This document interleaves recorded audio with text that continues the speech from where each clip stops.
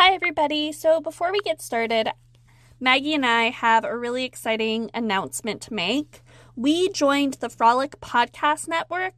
So the Frolic Podcast Network is a podcast community for everything romance and romance related, but it's not just romance. And a lot of it is kind of girly, bookish content. And it's really fun, a little bit nerdy, and we're totally excited about it. So if you like romance fiction of any flavor, the Frolic Podcast Network includes shows that feature book club style discussions, like us, author interviews, comedy, critique, and fantastic conversations. So go ahead and give them a check out, and we're super duper excited. Okay, bye! And I mean, like, everyone's trying to tell me their issues, and I'm like, bitch, can you just cue up my drum?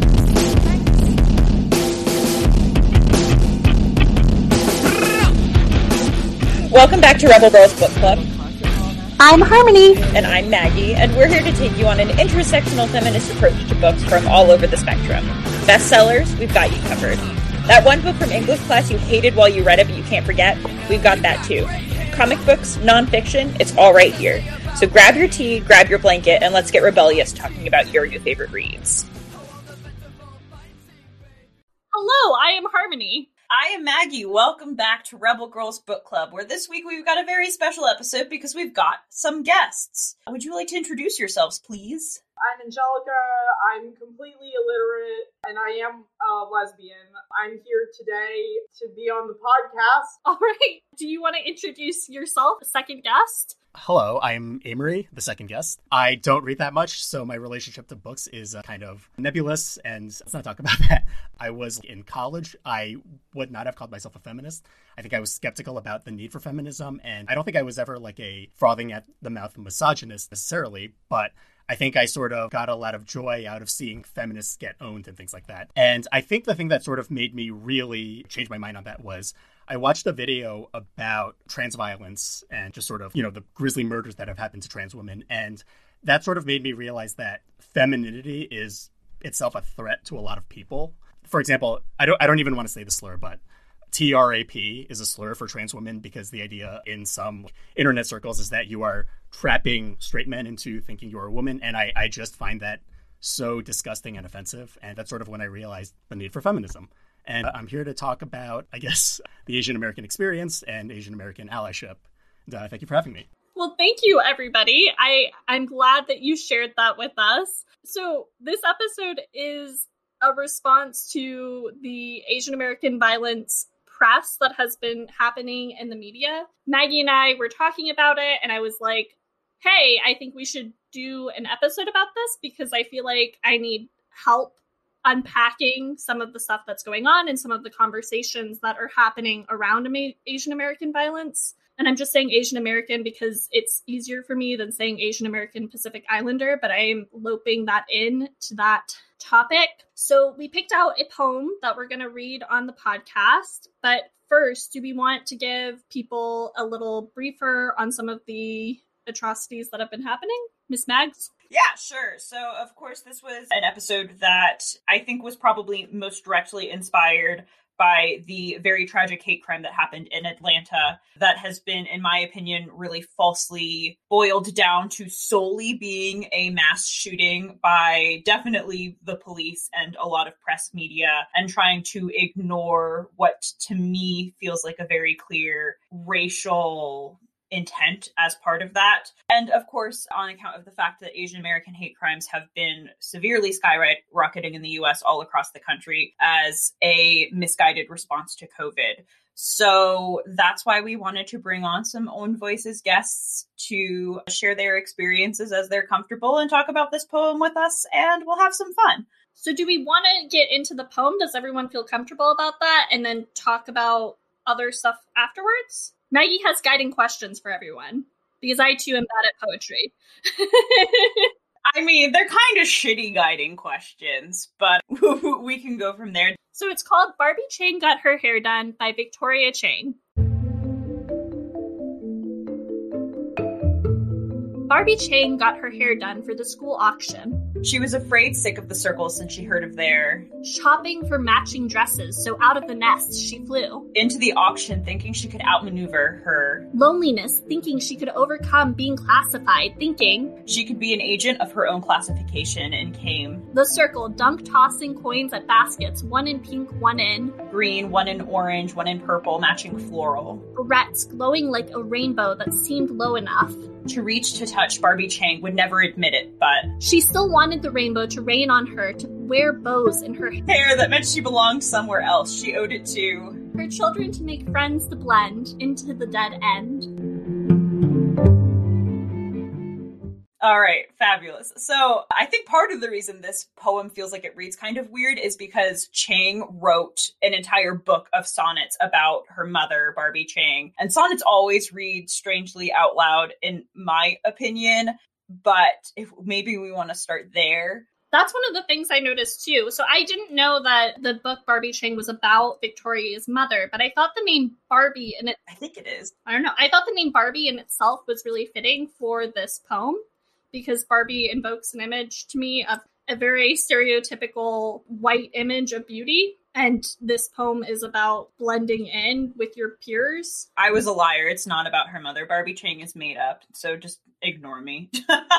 From what I read, it's not about her mother, but it wouldn't surprise me if it were about, or at least inspired by her mother. It does seem that this Barbie Chang character throughout the book is this sort of suburban Asian mom character who is afraid of the circle, who, based on what I read, they're this group of, white moms who are kind of popular, and they keep this like kind of clique mentality going on. So yeah, it wouldn't surprise me if Barbie Chang were kind of the author's mother under the hood. Yeah, me either. I thought it was really interesting to talk about the circle as kind of these WASP PTA women. That was sort of how I pictured them at the very least. I had an interesting time, I don't know about all of you, reading this poem, I think almost separately from the rest of the book, because it does feel like a part of a larger narrative. Did you all get that sense as well, or did you feel like it sort of read contained? Because I ended up being unsurprised that it was sort of part of a larger set of poems.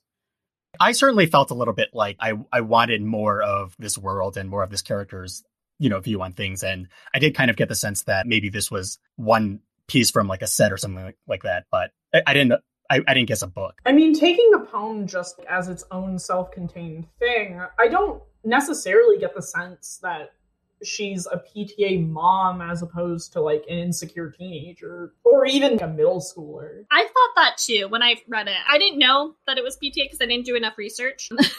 I didn't know who Barbie Chang was until you guys just told me now, and I was under the impression that this was an insecure teenager as well. I think either reading is possible. I feel like part of the point potentially of this poem is a feeling of outsiderness, which is, I think, pretty specifically related to not traditionally fitting in with the rest of this group of ostensibly white women. But I think that in either context, whether it is, the voice of an insecure middle schooler or kind of an adult woman, it's pretty potent. And I feel like it also speaks to the fact that for a lot of people, the insecurities we grow up with don't necessarily go away as adults. They kind of take a different form. Yeah, I guess you're right. The fact that it transcends both teenagehood and adulthood does lend itself to the fact that this doesn't go away. You are still on the outside. That's an interesting point, Maggie. I wondered if you guys, Maggie was talking a little bit earlier about stanzas, and one of the interesting things to me about this poem is the fact that it leads so many, where it cuts off, right? Of the nest she flew. You're supposed to just go into the next stanza, but because it cuts off there, it makes me think that each stanza is invoking hope and then trying to trap her, right? I don't know. Do you guys get that sense? Like shopping for matching dresses. So out of the nest she flew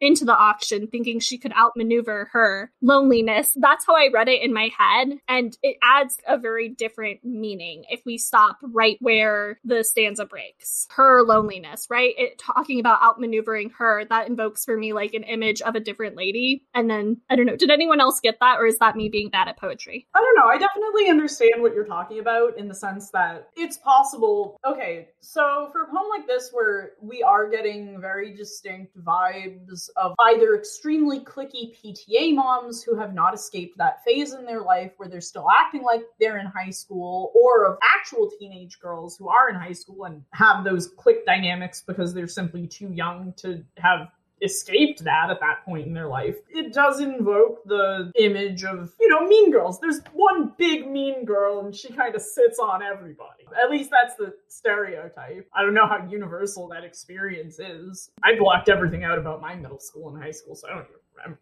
Yeah, the trauma was too great. I also tried to take that out. No, I think that there's a point there, though. And I think that what I was starting to get at when I was talking about the stanzas is that, to me, Chang does something really interesting with the sonnet structure here, because typically sonnets talk about couplets or a specific strict set of lines. They talk about meter, which I think that Chang does, but they also typically do a rhyme scheme, which the author doesn't follow. So I think that a lot of what happens with the stanzas here is this almost start-stop feeling where you're made to be forced to feel kind of uncomfortable because you are trying to fit this one very specific, very deliberate structure. And the speaker is trying to circumnavigate that and be herself while simultaneously trying to fit in with her new dress at the school auction and these rainbow barrettes. So I feel like Chang is able to do something really smart and interesting here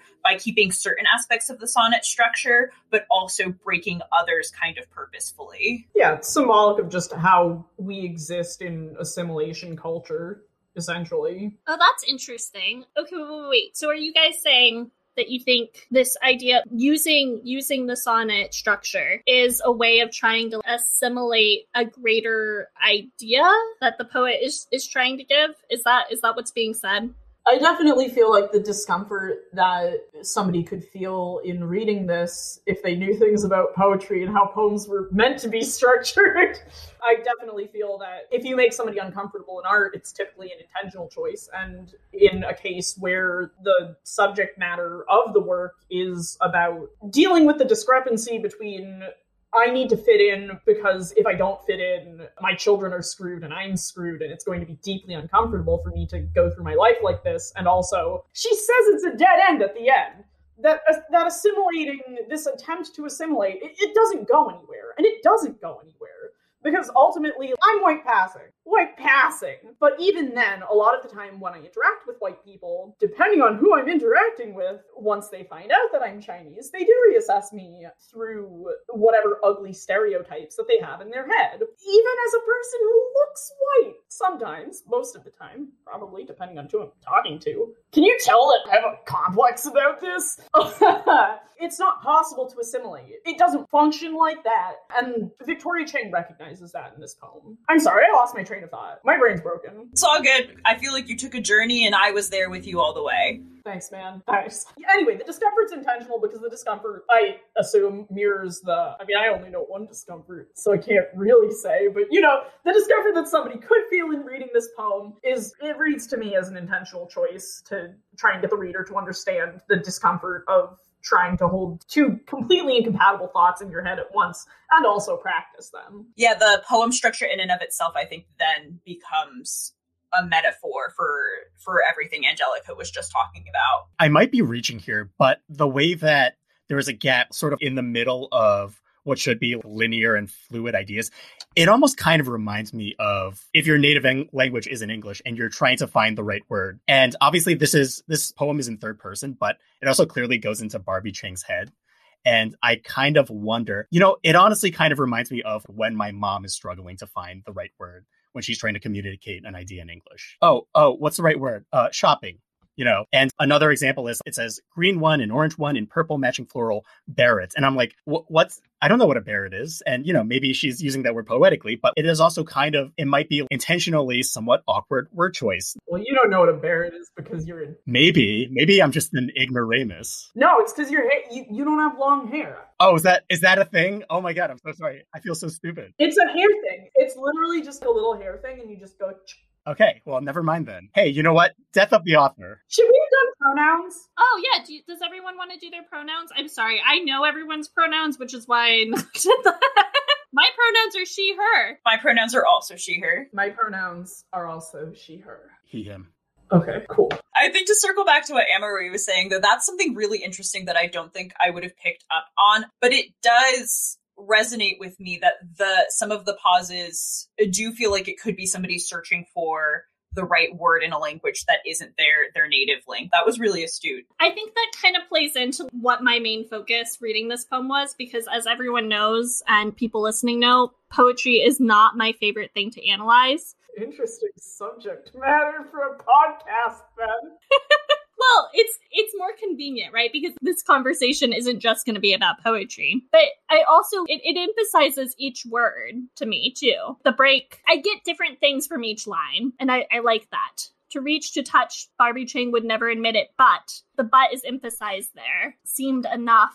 But you're right, it's like thinking, it could be just thinking for the right word. But also, okay, sorry guys, I'm ADHDing. Girl, me too. I know. Talking about word choice here, I think that this poem itself, and I know that this is a part of a larger narrative, but let's look at it as though it is a singular contained poem. I think the word choice itself that is used here, things like the circle, or... Very ominous. Yeah, it is ominous. The idea of flu, even the idea of... She does a very good job at capturing the feeling of interacting with the white people who wear boat shoes, fucking Sperry's to French class. She definitely does. You definitely get the sense of some sort of white suburbia. I too think of them as a mysterious cabal. Yeah, the word the circle, right? And it's capitalized. It's super duper ominous, but also circles are weird because they're so contained. And for me, it really invoked this sense of otherness, I guess, because you're either inside the circle or outside. So she's outside the circle staring in. And then the idea of the auction was also interesting to me. The fact that this takes place at a school auction, because the fact that she feels so uncomfortable specifically at an auction felt symbolic to me somehow. I'm not entirely sure how, but this idea of everyone putting in the highest price for something felt like a weird rich white person thing. I don't know. Did that raise any flags for anyone else? Yeah, auctions definitely connote elitism to me. And I'm sure this isn't, this is like a school auction. So I'm sure this isn't like a fancy one where you're bidding on like a yacht or something like that. But even so, I think that's done very intentionally to sort of suggest that even at, something as innocent as a school auction where the stakes probably are not very high, she still feels like such an outsider at this relatively innocuous event. They're bidding on a $20 Texas Roadhouse gift card, and this person's about to throw up. Barbie's about to puke. Because it's stressful having to deal with that. I think, too, diving deeper into this idea of inside and outside, a line that really sticks out to me that sort of encompasses all of this is thinking she could overcome being classified, thinking she could be an agent of her own classification. Reminds me both of the sort of inside-outside circle thing, but also I think reminds me of the auction where everything is classified. And, typically at auctions you have tiers of things. And a lot of times people behind the scenes design auctions specifically with a very classist lens, thinking about, okay, we'll have the low tier stuff so that everyone feels included, and then the middle tier stuff so that the middle class people can feel special. And then we'll have really the sort of the big money makers that speak specifically to our richest patrons and where we're really going to make the big bucks. And I think the idea of having to classify oneself in order to attempt to circumvent being classified by others really interrelates to the conversations we already had about trying to hold to and practice two separate and very different identities, but also relates to this auction being more nefarious than it seems from sort of the inside, potentially. Your point ties in well into what I was thinking about as auctions, being all about status and symbols. She can't ever reach the highest tier of hierarchy. Is that kind of what you were saying? I think so, but I think it also potentially is supposed to showcase the fact that when you're not kind of part of the circle, you think probably more about your own classification to others than if you are traditionally part of the circle. And maybe this is unfair. I'm really stuck on this whole PTA moms thing, but I'm sort of also associating the circle with being simultaneously also of a higher economic class, again, those waspy suburban moms. So maybe that's me projecting too much onto who the circle is and could be. But I doubt people in the circle think about themselves in terms of classification. They're free of having to really navigate that for themselves. whereas Barbie is not just aware of classification, but attempts to take agency over how she'll be classified. Yeah, and she feels like she's close to being able to be in there, in that circle, in that classification of free agency. No, it's achievable. It's theoretically achievable, but it's not practically achievable. That's what I mean. It could, but inclusion is entirely dependent on the in-group actually deciding to include you, and it doesn't shake out that way. And even then, the idea that you have agency in this country over how you are perceived racially, no, you don't. And I really feel it's more indicative of the fact that white people don't think about being classified. Everybody else thinks about being classified, because if you get classified, it's probably going to adversely impact your life. Meanwhile, like, if a white person gets classified, they're like, oh, you're Italian. Oh, you're Irish. Who gives a shit? That's true. It's all just one label for white. Yeah, because it all comes out to the dead end in the end, right? That we were talking about earlier. That's what I meant, but there's a line in here that says exactly what Angelica said is what I meant, but there's a line in here that makes me think that she almost thinks it's possible to reach, to touch. Barbie Chang would never admit it, but she still wants to do this. And then, then it ends with the dead end. You can't do that, but it feels as though it could almost be in your grasp. I don't know. Does anyone else read the poem that way, or am I reading it wrong? Well, the only obstacle to her actually being included is that the circle has to say yes. Yeah. Do we want to keep talking about the poem? Mikey, do you have more guiding questions to lead us, or are we satisfied and do we want to get into the meat? If you don't mind, I have something that I'd like to share about this poem. So this poem actually hit really close for me and made me think about my mom. So I'm going to tell you the story of the worst thing I ever said to my mom. I still think about it to this day, but when I was, I think, in 3rd or 4th grade, we would go on like class trips and things like that. And then most of the, class moms who came in to be chaperones were white. And I remember this one time, my mom, I grew up in a single parent household. My mom worked a lot and she said, oh, maybe I could come in and be a chaperone. And then I actually said this. I said, no, Mom, you are too ugly. And that's the worst thing I've ever said to my mom. And I didn't realize until literally a few months ago that what I was really telling my mom wasn't that she wasn't physically attractive. Because first of all, I'm her son and I'm not thinking about my mom that way. But also, that's not a requirement for being a class mom. What I was really telling her was, Mom, you're too Asian, you're too different, and you wouldn't blend in with the other moms, and people are going to think you're weird, and I don't want people to think about me like that. I don't want that to affect the way my classmates think of me. I don't want them to see me as an outsider. Yeah, I think that's the worst thing I've ever said to my mom, and this poem hit me pretty hard because just, imagine how Barbie Chang's kids probably feel about her and see her as an outsider, and they're her kids. For somebody who actually has read the rest of this book, is there context on how old is she? Is she referring to theoretical children in the future? Or is she thinking about actual children right now? I think it's bold of you to assume that any of us have read this entire book.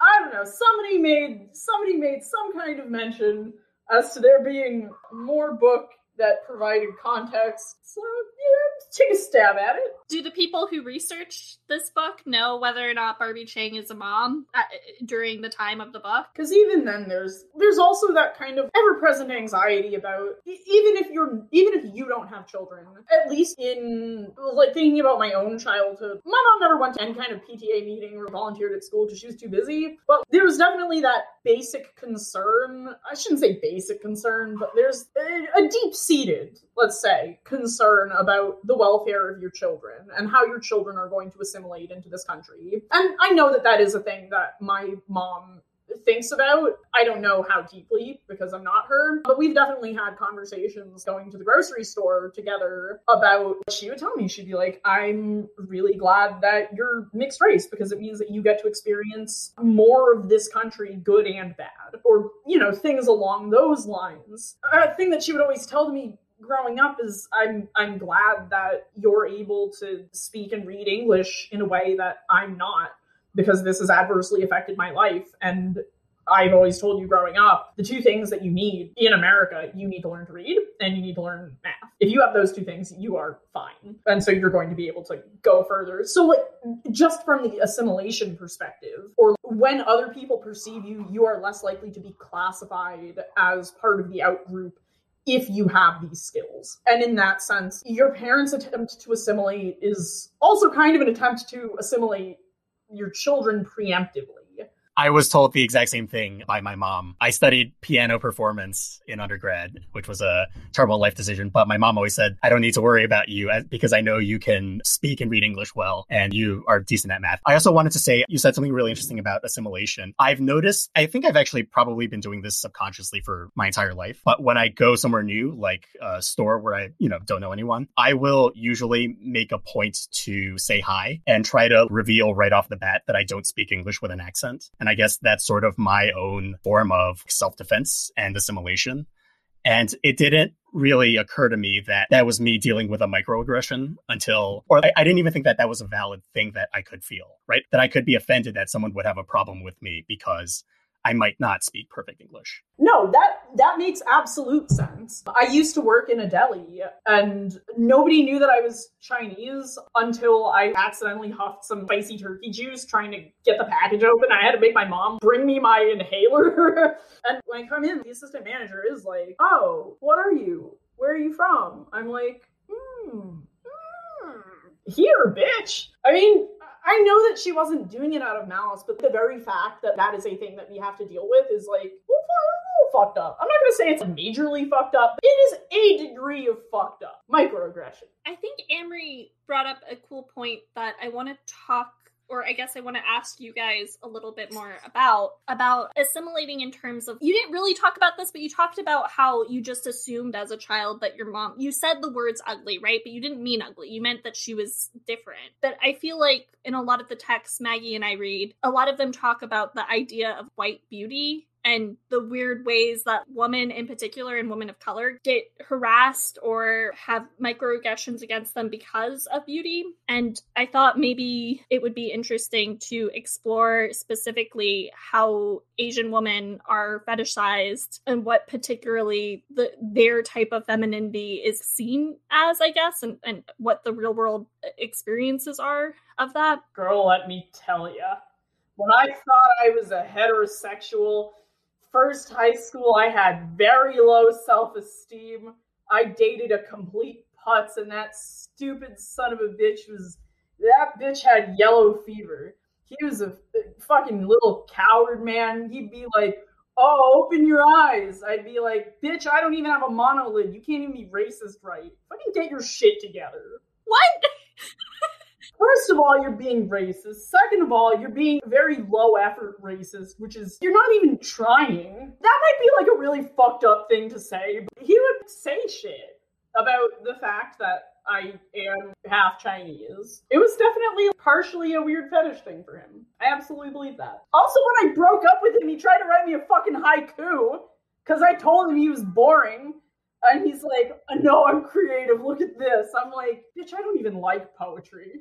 Yeah, Angelica was too good for that human in lots of ways. She was too hot for that human, she was too cool for that human, and that human was also just a real trash human. Oh, fuck, I forgot you knew him. Haikus are Japanese. Not what I am. Can't even fucking smush all of East Asia together, I guess, guy. That's an interesting topic, too, if you guys want to talk a little bit about that. The idea of, I know I've been guilty of it, of mushing all of East Asia together. Oh, it's because white people can't tell the difference between different kinds of East Asian unless they were killing people in Vietnam. You should play that King of the Hill clip. Do you want to tell us about the King of the Hill clip? Okay, so in King of the Hill, there's a character, Khan, Sufanusaphone, and he moves into this Texas neighborhood, and everybody's like, so, are you Chinese or Japanese? And literally, every time he's like, I'm Laotian. I'm from Laos. And nobody can fucking absorb that, except for Cotton Hill, who, if you have watched the show, is a horrible, racist, sexist piece of shit who got no shins. And he knows immediately. He's like, oh, you're Laotian, aren't you, Mr. Khan? Because he spent so much time, doing a kill, as the TikTok teens would put it. Okay, then let's go back a little bit to female beauty, then. So you've had experiences being fetishized by different men because you're Chinese, right? Men do say shit. Yeah, which is uncool. And we've all, I think, seen various studies and articles about how... Although I will say it's not just men. Did I ever introduce you to the one whose car I crashed? Okay, so girls fetishize you too? No, just her. Oh, okay. So people fetishize East Asian women, but did you ever experience, I don't know, a desire to like look more white? Oh, hell no. See, I'm a very bad person to interview on this particular topic just because I'm homosexual, and so the beauty standards are different, and also part of, I don't know, in my own experience, I know for a fact that, okay, so if you walk into any sorority on any college campus, okay, I shouldn't say any sorority, but the vast majority of sororities on the vast majority of college campuses, because it's not every college either. If you go to a white sorority, all those girls are going to look the same. Completely indistinguishable from each other.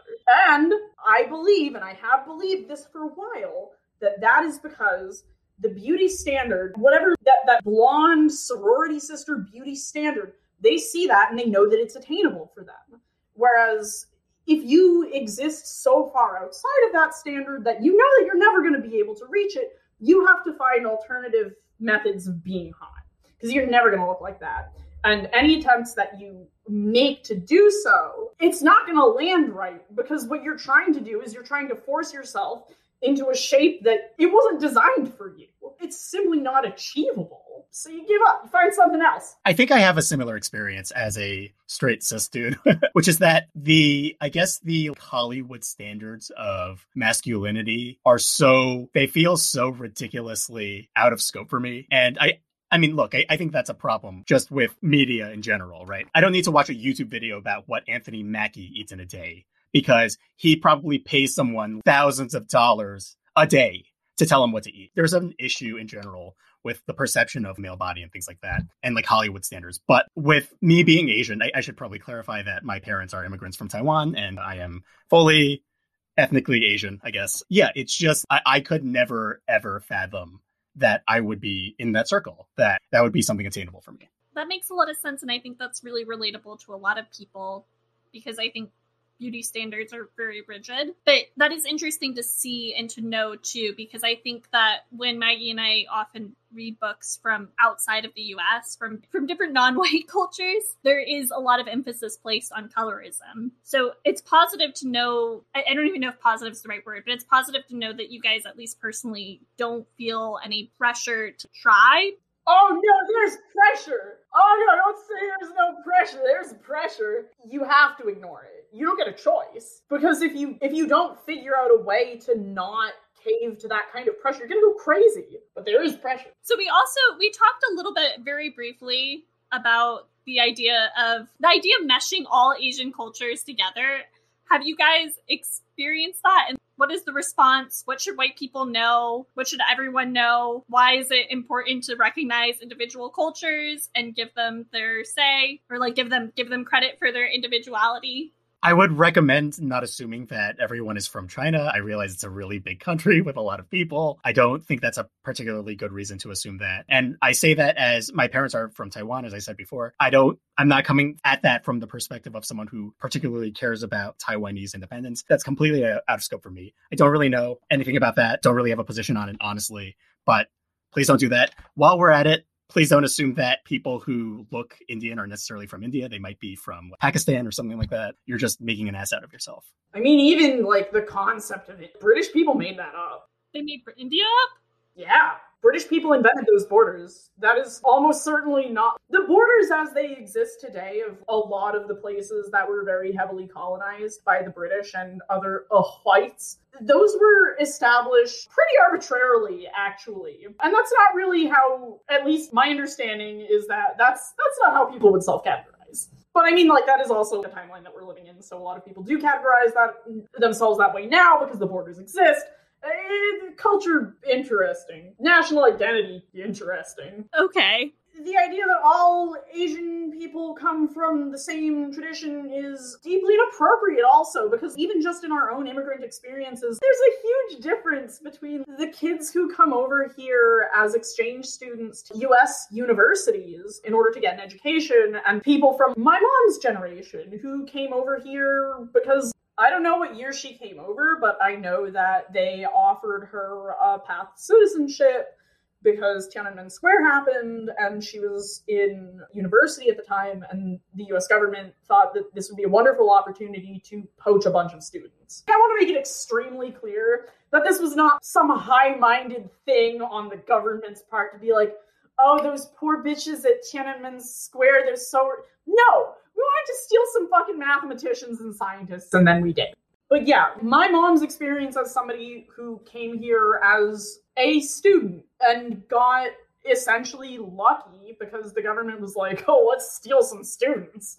That's going to be a completely different experience from a Filipino family that came here because there's nursing opportunity. Our experiences are not the same, and so lumping us together in this idea that Asians, all Asians, universally have some kind of privilege over other races universally is not the case. Because depending on your particular circumstances and how you came to this country and what prompted you to come to this country in the first place, or your family to come to this country in the first place, that's going to affect the way that you exist generally. There's a lot of Southeast Asian people who are doing extremely not hot right now. But when they get lumped into the narrative of model minority East Asian success, that disproportionately affects them because now they're being excluded twice. Once on the basis of their socioeconomic status,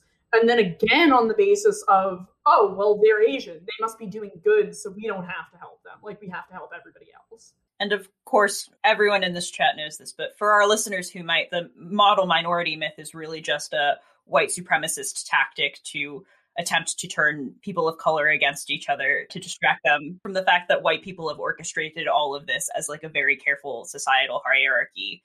They want us to fight for scraps, essentially, where if we can bark like dogs for them, they will let us live. I believe it's a pretty common alt-right or white supremacist talking point to say, oh, I'm not a white supremacist. If anything, I'd be an Asian supremacist. They get the highest SAT scores and they average the highest IQ scores. And again, even if those numbers are empirically measurably true, the problem is that, as Angelica said before, that's ignoring history, right? So there have been around 80 or so years of anti-Asian immigration law in this country. And then when that lifted, a lot of people who came here, like if you're a rural farmer in China, you're not going to be thinking about coming to the United States, right? So if a lot of the people who come here come for grad school or come for career opportunities, right? So then that belief that Asians are, smart or whatever, first of all, whatever that even means, what you're sort of seeing is privilege, really. That's something that I've had a lot of difficulty trying to communicate to my mom. My mom came here for grad school. She did an MBA and also a master's in finance. And she grew up very poor in Taiwan. But I've had a hard time communicating to her that, yes, you were very poor. And yes, for you to come to the United States, your parents had to, mortgage their house and stuff like that. But it is still a privilege. That would be completely unthinkable for people who are even poorer than you are. I think that where I'm going with this really is that I think that for me growing up, and also I would assume for a lot of privileged Asian people, there is a belief that the world is fully a meritocracy and that if you work hard and if you study hard enough, then you're going to be doing great. And consequently, the logical converse of that is if you're not doing very well, that must be because you're not working very hard. And then that makes it very hard to understand Black Lives Matter or, other social movements that are sort of fighting against systematic oppression.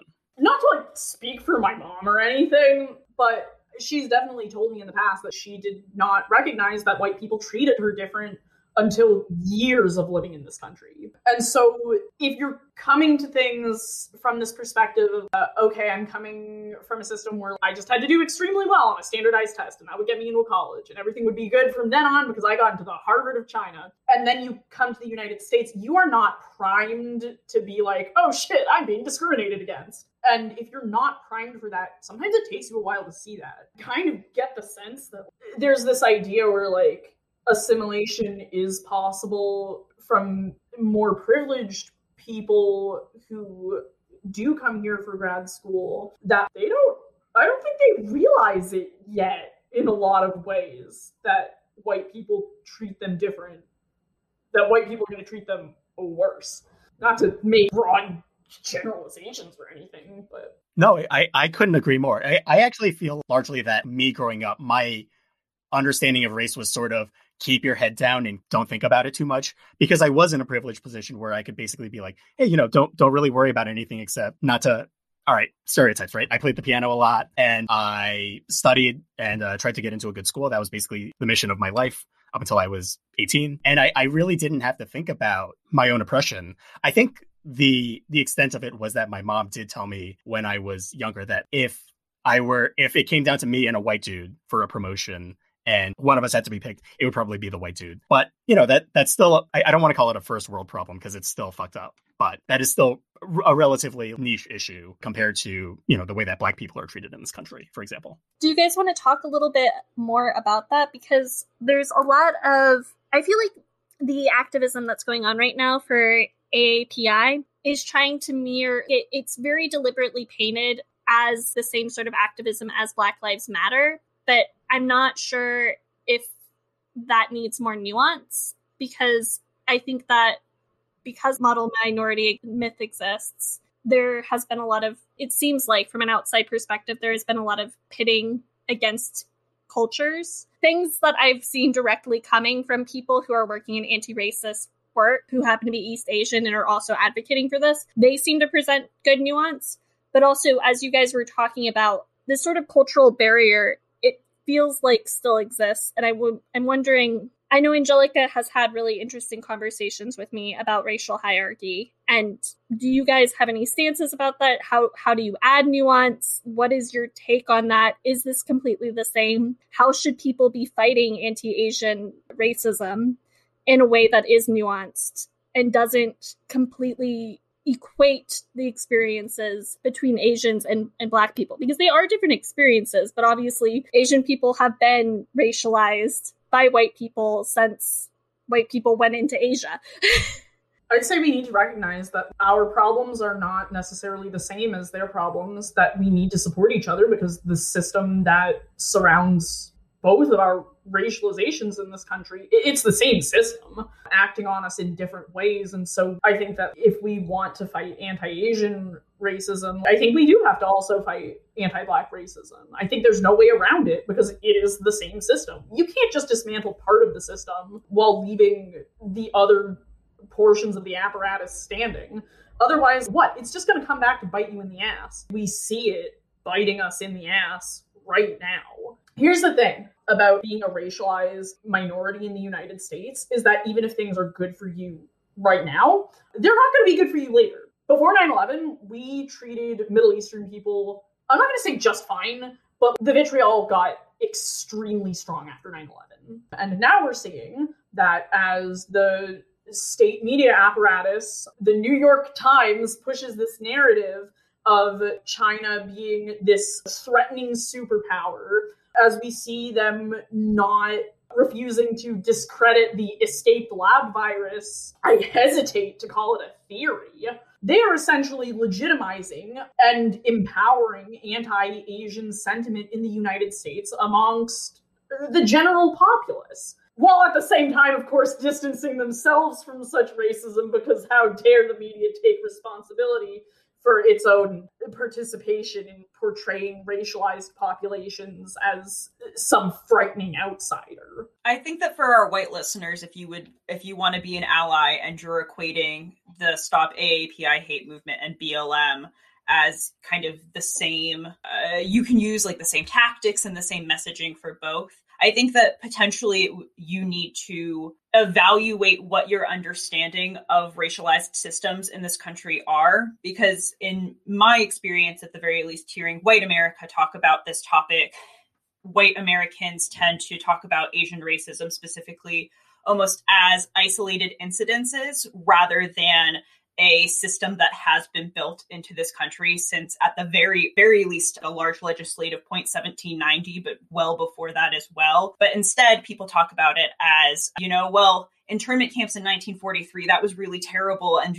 we learned our lesson. And now, it's 2020, 2021, and we're going to learn our lesson again, without seeing all of the history and nuance and the system that's been built in of fear, essentially, of Asian Americans and Asian immigrants. And that history and nuance is different than enslaving of people and kidnapping of people and bringing them over here. So you have to really think about the ways in which the system has been rigged for and against people who aren't white, because those effects are different. So if you as a white person are trying to use the same messaging across the board, I think your anti-racism work really needs to take a pause and evaluate what hierarchy actually means, because a lot of people will try and tell you that it just means that white people are at the top and everything else is at the bottom. But the system is more nuanced and exploitative than that. And that's, I think, a place where you probably have to start unpacking your understanding first before you can actually make meaningful difference. Please let me know if you guys have a different take on that. But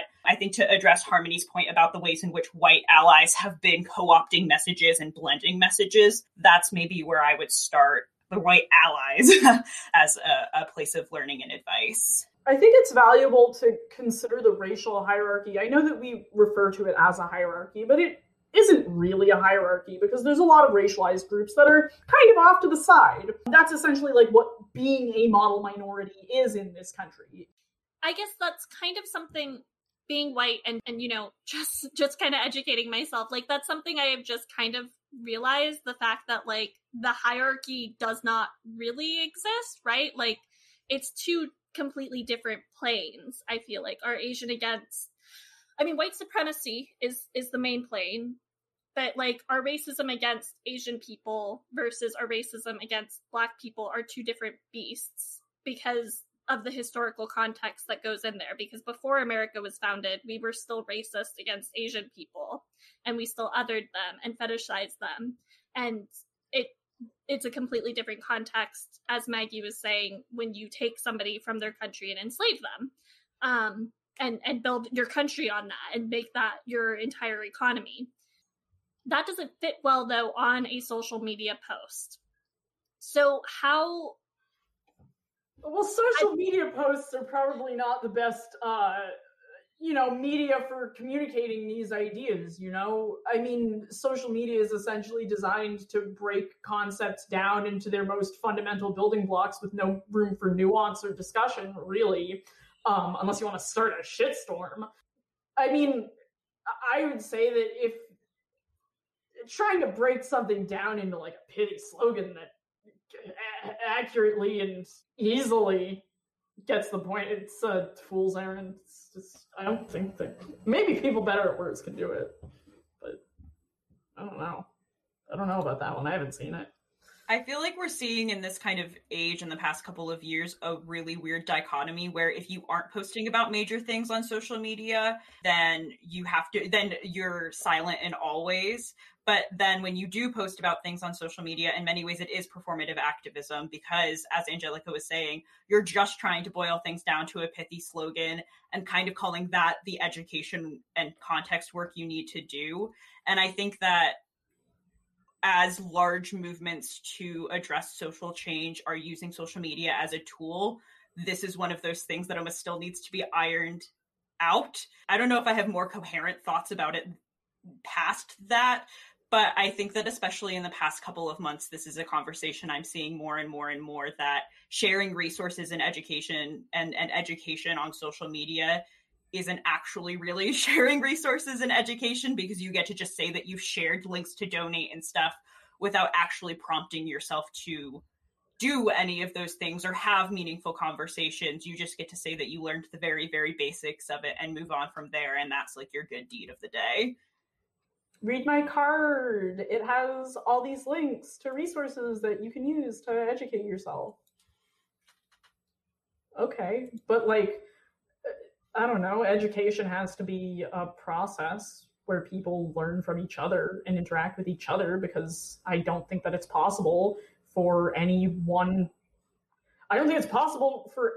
source or set of sources to be able to accurately give people a picture of what's going on. And even just like taken individually, like even if you read like a shit ton, like you still need to like interact with people. Yeah, because education without action also doesn't do anything, which is, I think, another place of anti-racism work that we're seeing, especially white people, start to like bump up against. Like, you could read whatever you want. You could read Why I Don't Talk to White People About Race Anymore. You can read all of these amazing seminal texts, but if you don't take those lessons and actually apply them to your life and try and take action afterwards, it doesn't mean jack shit. Sorry, I've really now taken us on like an entirely different journey away from where we started. I guess I'm not necessarily, I mean, the social media conversation is something completely different. And I agree with everything you're saying. I do think it is helpful from an activism standpoint. I know that I've been able to like find protests and stuff only through certain pages, right? And there is information that you can disseminate through social media that you can't disseminate very easily elsewhere. But aside from that, and like sometimes there is a place for a meme too.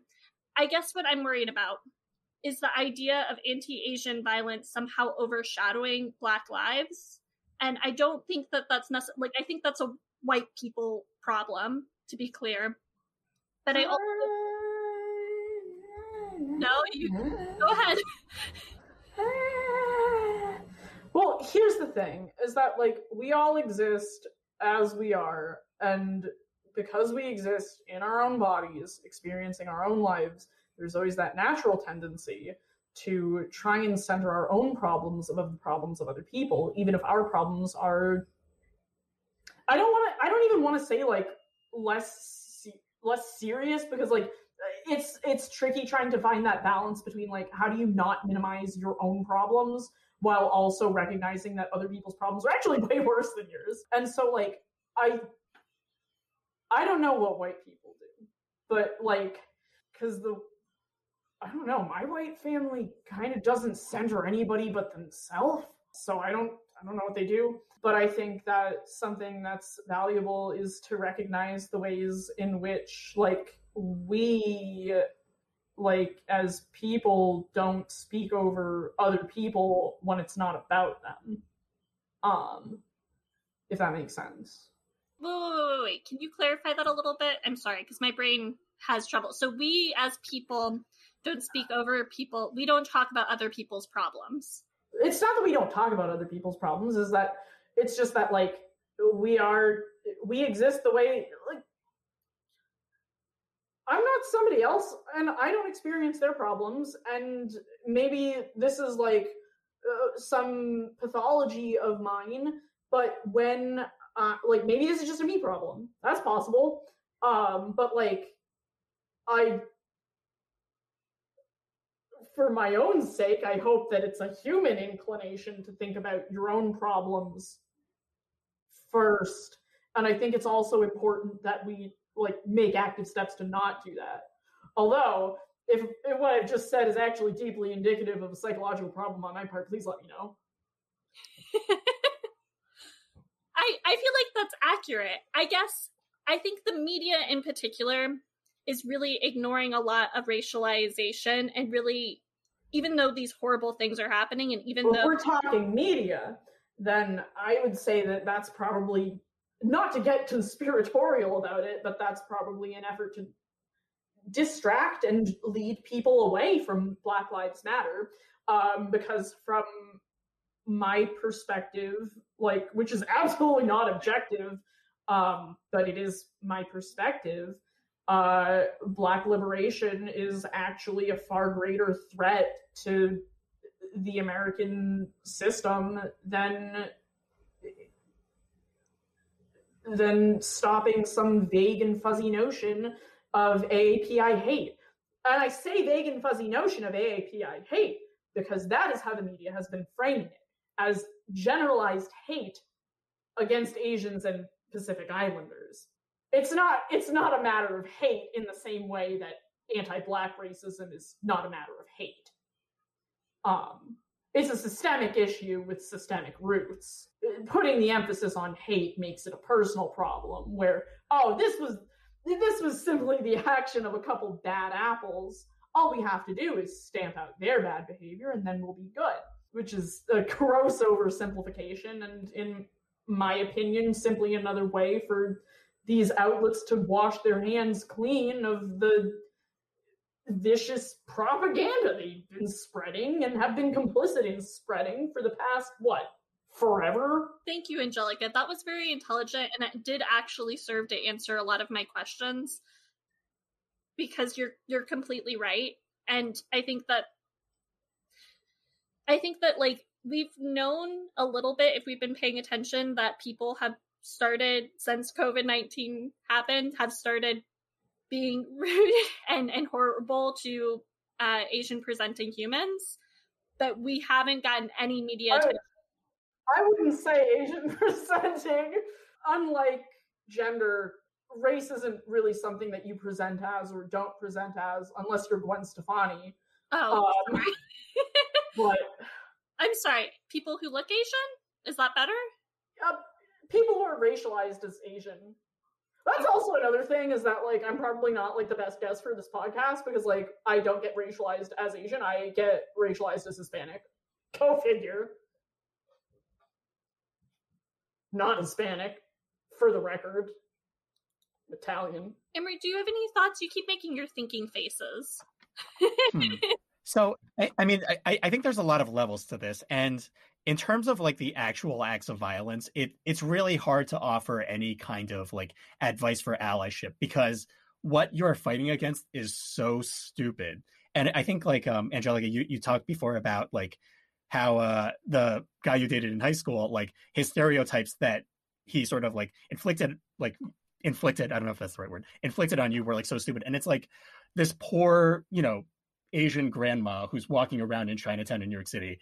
Guess what, guys? Guess what, rocket scientists? She has nothing to do with the lab in Wuhan that you think created this virus. She has nothing to do with this authoritarian government that's an ocean away. So when it comes to like fighting against those acts of violence, there's really, I can't even think of anything, because like what, like there's I don't understand the logic there, where like someone would say, hey, I'm going to take out my anger about COVID-19 on this poor lady who's walking around.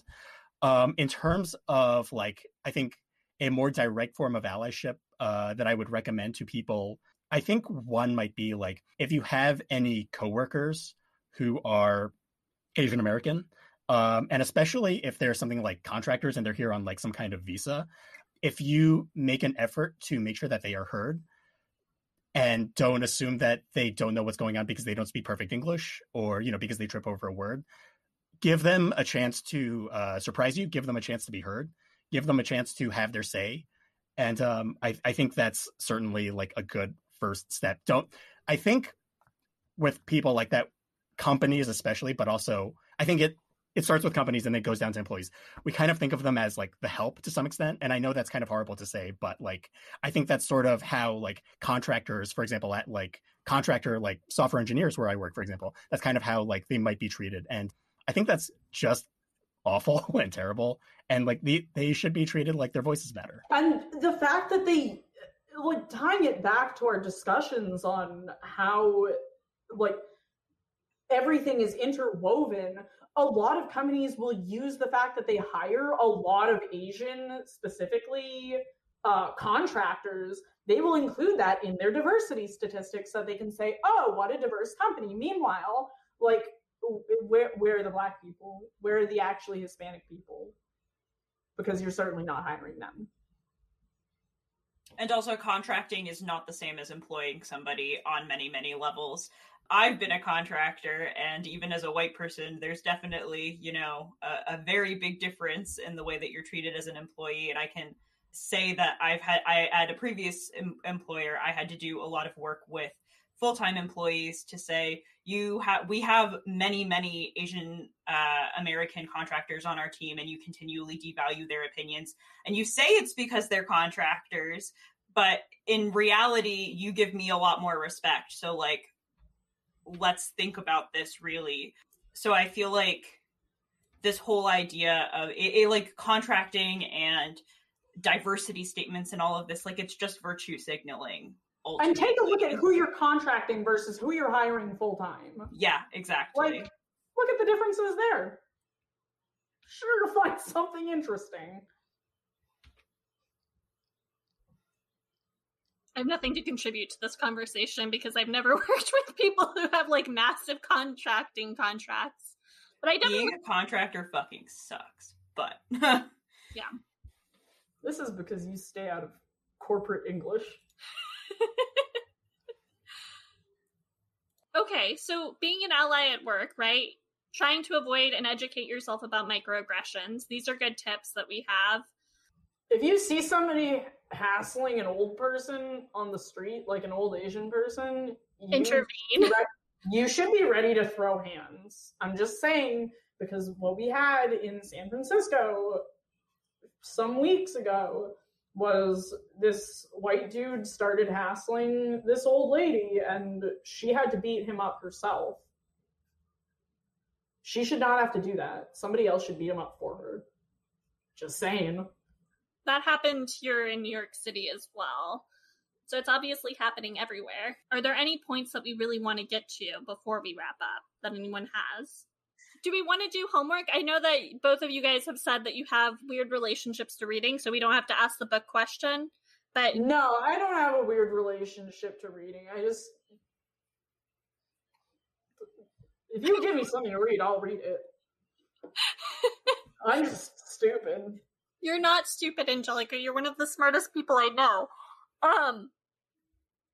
Okay. Harmony and I typically end every episode with homework, is what she's trying to say.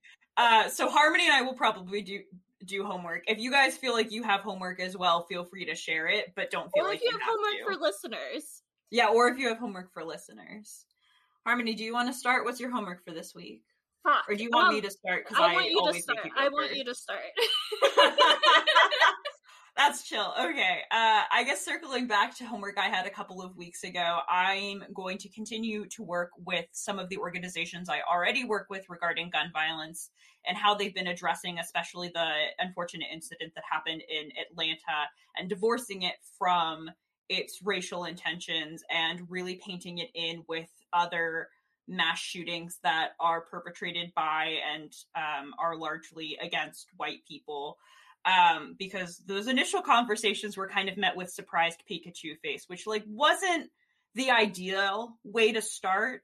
So I'm doubling down on that and working with those organizations to encourage them to have more nuanced takes on gun violence issues that don't affect white people, but are still perpetrated by white people, because there's a lot of work to be done there. And I think that if we can get some of these larger fundraisers on board, we can maybe get some more legislative pressure on, and the world will just generally be maybe at least a 0.01% better place. I think that that's what I'm going for at this point. The bar is kind of low, but you know how it goes. All right, your turn, Harmony. I'm going to reconnect with some of the organizations that I was involved in over the summer and see how I can volunteer to help, anti-racism and fighting white supremacy in an actionable way. And hopefully people who are smarter than I will be like, this is the right thing to do. You do this and I can actually help and know that I am helping because somebody will tell me that will be helpful. So yeah, be aware of self-segregation, I think. And when you do encounter people of color, don't go out of your way to point out difference. Because I think that's where a lot of microaggressions end up stemming from quote unquote white people. I wouldn't go up to a white person and point at them and be like, bald! So, try not to be weird about shit. Does anyone have any homework for our listeners? Emery, okay. Oh, wait, is it homework for listeners or homework for us? Sure. I'll share a homework for me. So I volunteer with an organization called Black Girls Code. I actually hold a leadership position. I am it's called the curriculum lead of the New York chapter, which means I help with some of our programming and making sure that our volunteers are well prepared. Please do check us out. And if you are either a technical person or if you're not, but you have some background in UX or project management or anything similar, please consider volunteering for us. I consider it very, very important for me because solidarity between people from minority ethnic backgrounds, but also I realized that when I was learning about Black Girls Code, no one has ever implied or said to me that I'm too dumb to code because of the color of my skin. That's never happened for me. And it breaks my heart to think that might happen for young Black and brown women. So please do consider looking into us and volunteering. All right. Is that all, folks? I think that's all, folks. I don't have anything intelligent to add. You're very intelligent. I mean, at this point, I don't have anything intelligent to add. Bye! Goodbye. Wait, are we gonna have, Whole pussy out, dirt in my mouth, sing a little ditty when I stroll down south. Bone removal without approval. I found your name and address on the Google. I'm done.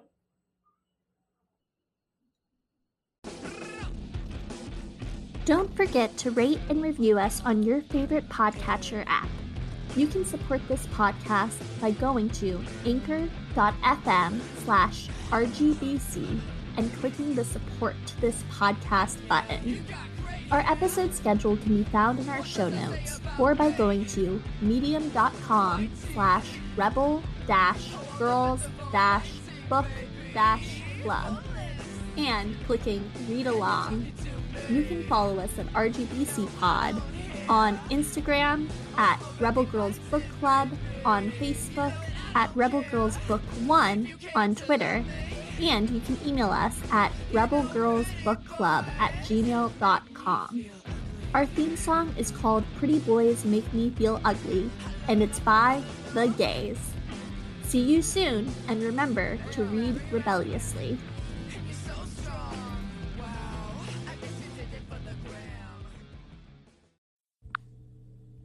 Rebel Girls Book Club is a part of the Frolic Podcast Network. Find more podcasts you'll love at frolic.media/podcasts.